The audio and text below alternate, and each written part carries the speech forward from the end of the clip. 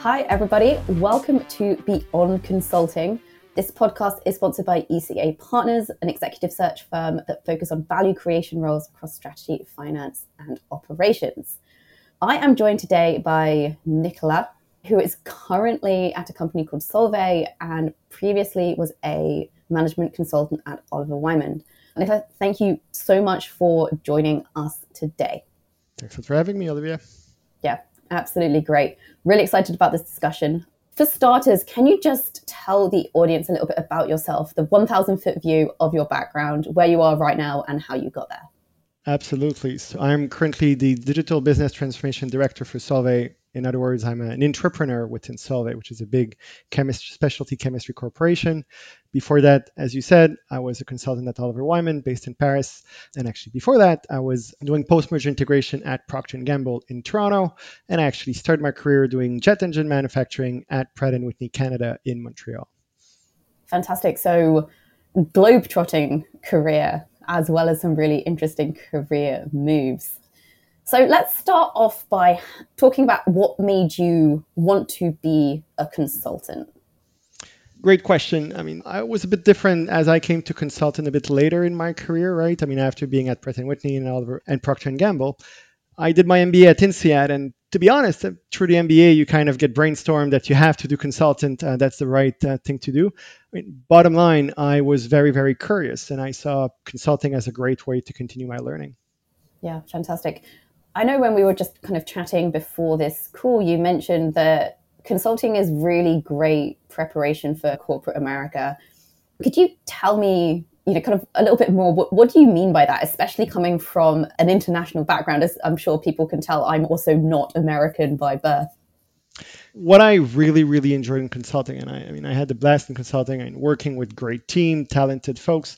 But bottom line is the opportunity I got to explore corporations from within as a trusted advisor was really unique, right? So, I'm an aerospace guy. That's what I like. And having the opportunity to do projects with either satellite manufacturers or avionics manufacturers was unique. And one example, so we were doing kind of a bit of a R&D review and reviewing the full strategy of a major avionics OEM. Stupid stuff like when you take the plane 10 years ago, you were not allowed to use your device at takeoff and landing. And I was always wondering why, and they were telling you, oh, it's because of interference and so on. 15 years ago, with the guys I was working with who were designing those equipment were telling me, hey, that's completely rubbish. The reason why they don't want you to do that is more for evacuation procedure. They're afraid that you're going to, play with your device and so on. So it's an example, but that kind of information, I would not have trusted it by reading it online. By meeting the people who are designing those equipment was fascinating. Yeah, that makes a lot of sense. Did any other projects stand out from your time as Oliver Wyman as being kind of either just really interesting or formational in terms of what you went on to do later on? They were all super interesting. And again, the idea is to be able to go in a company, ask any question you want, play a bit dumb, but at the same time, learn the in and out of a company that as an employee would probably not have access to that kind of information. When I was working for a satellite OEM, seeing the design and manufacturing process and then the launch of a satellite firsthand is absolutely unique. Seeing the white room where you build those satellites, being able to go there and meet the people who are the super genius behind those pieces of equipment is great. At the same time, and having to redo the whole thing through a rationalization project, even though they're not the most fun, is super interesting because you're able, even though you're not the expert, to ask expertise to the people who have it and then redesign it to make it super efficient. And at the end of the day, in corporate America, you're doing the exact same thing. Yeah, that makes sense. This question is actually more of my personal curiosity than anything else. But did you find working in consulting in France to be a different culture than consulting in the States? This was all pre-COVID, so things were really different. But I like to joke that when I started actually at Procter & Gamble, but consulting was a bit of the same. People trust you, and there was not that much of the physical presence. In France, if you were not physically in the office, you were definitely not working. So that was a bit of the glass half full or half empty type thing. But French were different, even though I learned stuff in France. Like for example, in the US, you eat in front of your PC at lunch because you want to get out of the office earlier. Well, in France, if you do that, you'll be categorized as an antisocial. It's a big, big, big red flag. So you actually take an hour for lunch, but this is where you learn to bond with your colleagues and you end up having a much more, it's a different type of interaction. Yeah, no, that resonates a lot with my experience of UK culture as well. Like, you really do want to go to the pub on a Friday after work for those exact same reasons. But great to kind of get back on track a little bit. How long were you at Oliver Wyman for, and when did you start thinking about what you were going to do next? So I was at Wyman for 3 years. I really enjoyed it. I mean, I would have stayed longer, but I mean, as an anecdote, and so my most loyal customer was also my most demanding customer. And in one of those projects, I remember I was grilled to basically figuring out what was the strategic roadmap of a competitor. And of course, that's confidential information. It's not something you'll find on the shelf and so on. But with good challenge from client, which is always appreciated, I ended up spending my 30th birthday whole week living in the office with my team, going through every type of press release or deal flow that could exist. And we figured out more or less what was a strategy, which happened to be pretty close to reality. And basically, that customer happened to be my current employer. Got it. Got it. Can you share a few more details about how that happened? Yeah, I mean, again, consulting was great, but then my kind of contact, who was not the sponsor of the project, but at some point in one of those long meetings where we're trying to kind of hammer out strategy and so on, was telling me, "Hey, Nicola, you're too good to be a consultant. Kind of, why don't you come to the real life and try to have real impact on what you do?" It's flirty, so we was, well, we'll consider it and so on. And 2 months down the road, I decided to take his offer. To be honest, I had 2 kids at the time, and even though I love consulting, I felt it was pushing from an intellectual standpoint myself to great limits. I didn't really get control on my schedule. And we weren't friends without real support network and friends and so on. So I felt that I was curious to go back to something I controlled a bit more. Yeah, that makes total sense. And what other factors do you think came into play there? You just mentioned the desire to have an impact. I'm sure that must have been a large one. I mean, designing the strategy is extremely motivating, intellectually satisfying. But at the end of the day, having worked in industry before, I was always a bit curious about, all right, was my deck of slide actually applied? How it would work? What didn't work? A bit of the feedback loop on it. And of course, you go lunch with clients afterwards to get a bit of feedback. And it's always super interesting. But part of it, the strategy is the first part. The execution, the delivery, the actual work to get it to work is also very important. So that's what I was kind of missing a little bit. And I was curious to try to see, I said consulting was a great learning opportunity. But for that learning to pay off, you have to put it back to work in the full scope. Yeah, yeah. And when you were thinking about making the exit from consulting, did you just kind of have a sense that your current employer was the one, so to speak? Did you take some time to look around at other opportunities, or did you have a sense of conviction that probably because you'd done a lot of research on them, that that was going to be a really good home for you? No, I mean, great question. At the end of the day, I mean, I think like most consultant, I was receiving at least a couple of headhunters looking at, say, hey, why don't you move here? I mean, or some other consulting, which I was not interested to change consulting firm. It was like working, being on 2 horses and having the danger of getting into the horse between the two and getting walked over. So no, I did not do a thorough market assessment at the time. What was different though is that as that was my most loyal customer, I've done numerous projects with them. I probably had 100 contacts in my phone. And at some point when I decided to make the switch, I basically kept the same phone. I just changed the at oliverwyman.com to at solvay.com, and that's it. So I just showed up in the office, and most of my contacts were kind of, hey, people were surprised. But it was very, very, very easy. It was the easiest work transition ever for me. Right. No, that makes sense. And let's talk about Solvay now. In your role or roles that you've held, I know you've had a couple of positions. How do you feel like you use your managing consulting toolkit to succeed? Yeah. My first role in Solvay was, I don't like to call it this way, but it's very much internal consulting type thing where you're working with the businesses to try to improve on different dimensions. And I was strategic marketing leader at the time. So that's typical toolkit. I mean, I would try to recreate some of my consulting ecosystem around me with junior staff and so on. So that was great, but I think people can figure it out what it is. The interesting part is more the later on. I mean, being in the company, seeing everything that works and that works less well, I got super motivated to find a new way to innovate. And Solvay, to put it into perspective, we're more or less 10 billion euro revenue. We sell specialty chemistry. It goes from the composites in the plane you fly to silica in the tires to reduce rolling resistance to soda ash to build windows. Very specialty chemistry, or bit more commodity as well. It's all right, how do you innovate in that landscape? I mean, we've been founded 150 years ago by a guy called Ernest Solvay, Nobel type guy. And in his garage, basically, he invented the soda ash process, so more or less how to make bicarbonate and soda ash. And okay, how do we move from there? I mean, Solvay, we invest a ton in R&D every year to always try to find a new molecule. And that's great. But how do you upgrade that in the 21st century? And this is where I got passionate about saying, all right, how can we look at new business model, and why not using product and use data, so our customer data, to help improve the performance of our products. And that's what I've been doing for the last 5 years. Right. You described that right at the start of our chat as a intrapreneurship project.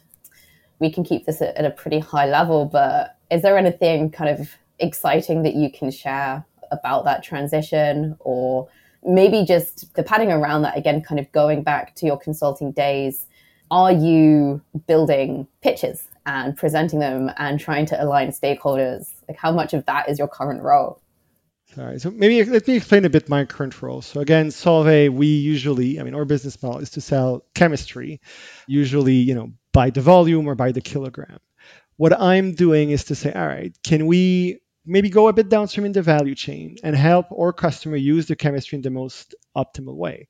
And the market I chose to do that is basically our mining market. So in mining, we sell the reagents, so the chemistry that's used to extract the copper, the gold, the silver from the powder or the rock that basically our customer will extract out of the ground. And so we sell that chemistry. We're the number one in the world there. But if we want to stay there, how can we push performance and help our customer get even more copper or more gold out of their operations? And this is where we believe that it's a dynamic chemistry, right? Chemistry cannot be a flat consumable in your process. It needs to change. And it needs to change based on input data that's being now monitored with the explosion of sensors and data being collected at the mine. So that's what I've been working on. It's a big shift for Solvay because it means new contact at customer and new type of interaction with customer, but the value proposition is the same, getting more performance out of your operations. And if I build on that, you ask me, pitches and at the end of the day, my consulting time was the best preparation I could get for this, right? If I look at what I do, how do you initiate a project? Well, in consulting, it's about either, have dinner with a future client and you find an opportunity, or you receive a request for proposal. In that case, it's my time at internal consulting, finding an opportunity, then meeting the mining leaders and so on to craft my stuff. Again, same thing. On the diagnostic, how you do it. I talked early on about doing an R&D kind of review and market review for an avionics manufacturer. So what I did in my mining business is the same thing. You organize workshop, you have a bunch of one-to-ones, and then of course you build your Excel file, you have your own model, you understand where is the market going, what would be the differentiator and how I would do that. Then you build your kind of business case. Would it fly? How much money you need to do it? Which is the exact same actually as bidding a pitch for consulting when you're building the proposition that you're going to try to convince a client that you're the best firm to execute on it. It's the same thing. It's basically your deck storytelling that you're putting there. And then you're doing the sales. You're hoping that you close the deal.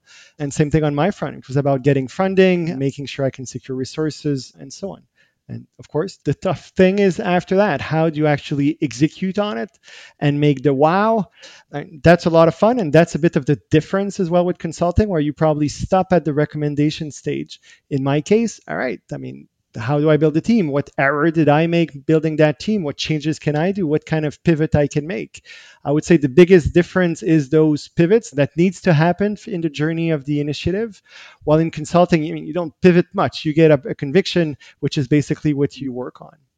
Yeah, fantastic. And you completely anticipated my next question there, which was, we've talked about the synergies and the overlaps between consulting and your current role, but what have the differences been? Beside the execution side, are there any other differences, perhaps ones that you anticipated or others that have surprised you a little bit? Information comes from people or from data source. Getting access to data source is a bit different, right? When you're in consulting, I'm sure some of the listeners might be referred to by clients sometimes as auditors, right? You're there because top management opened you the door. And so you're getting everything you want.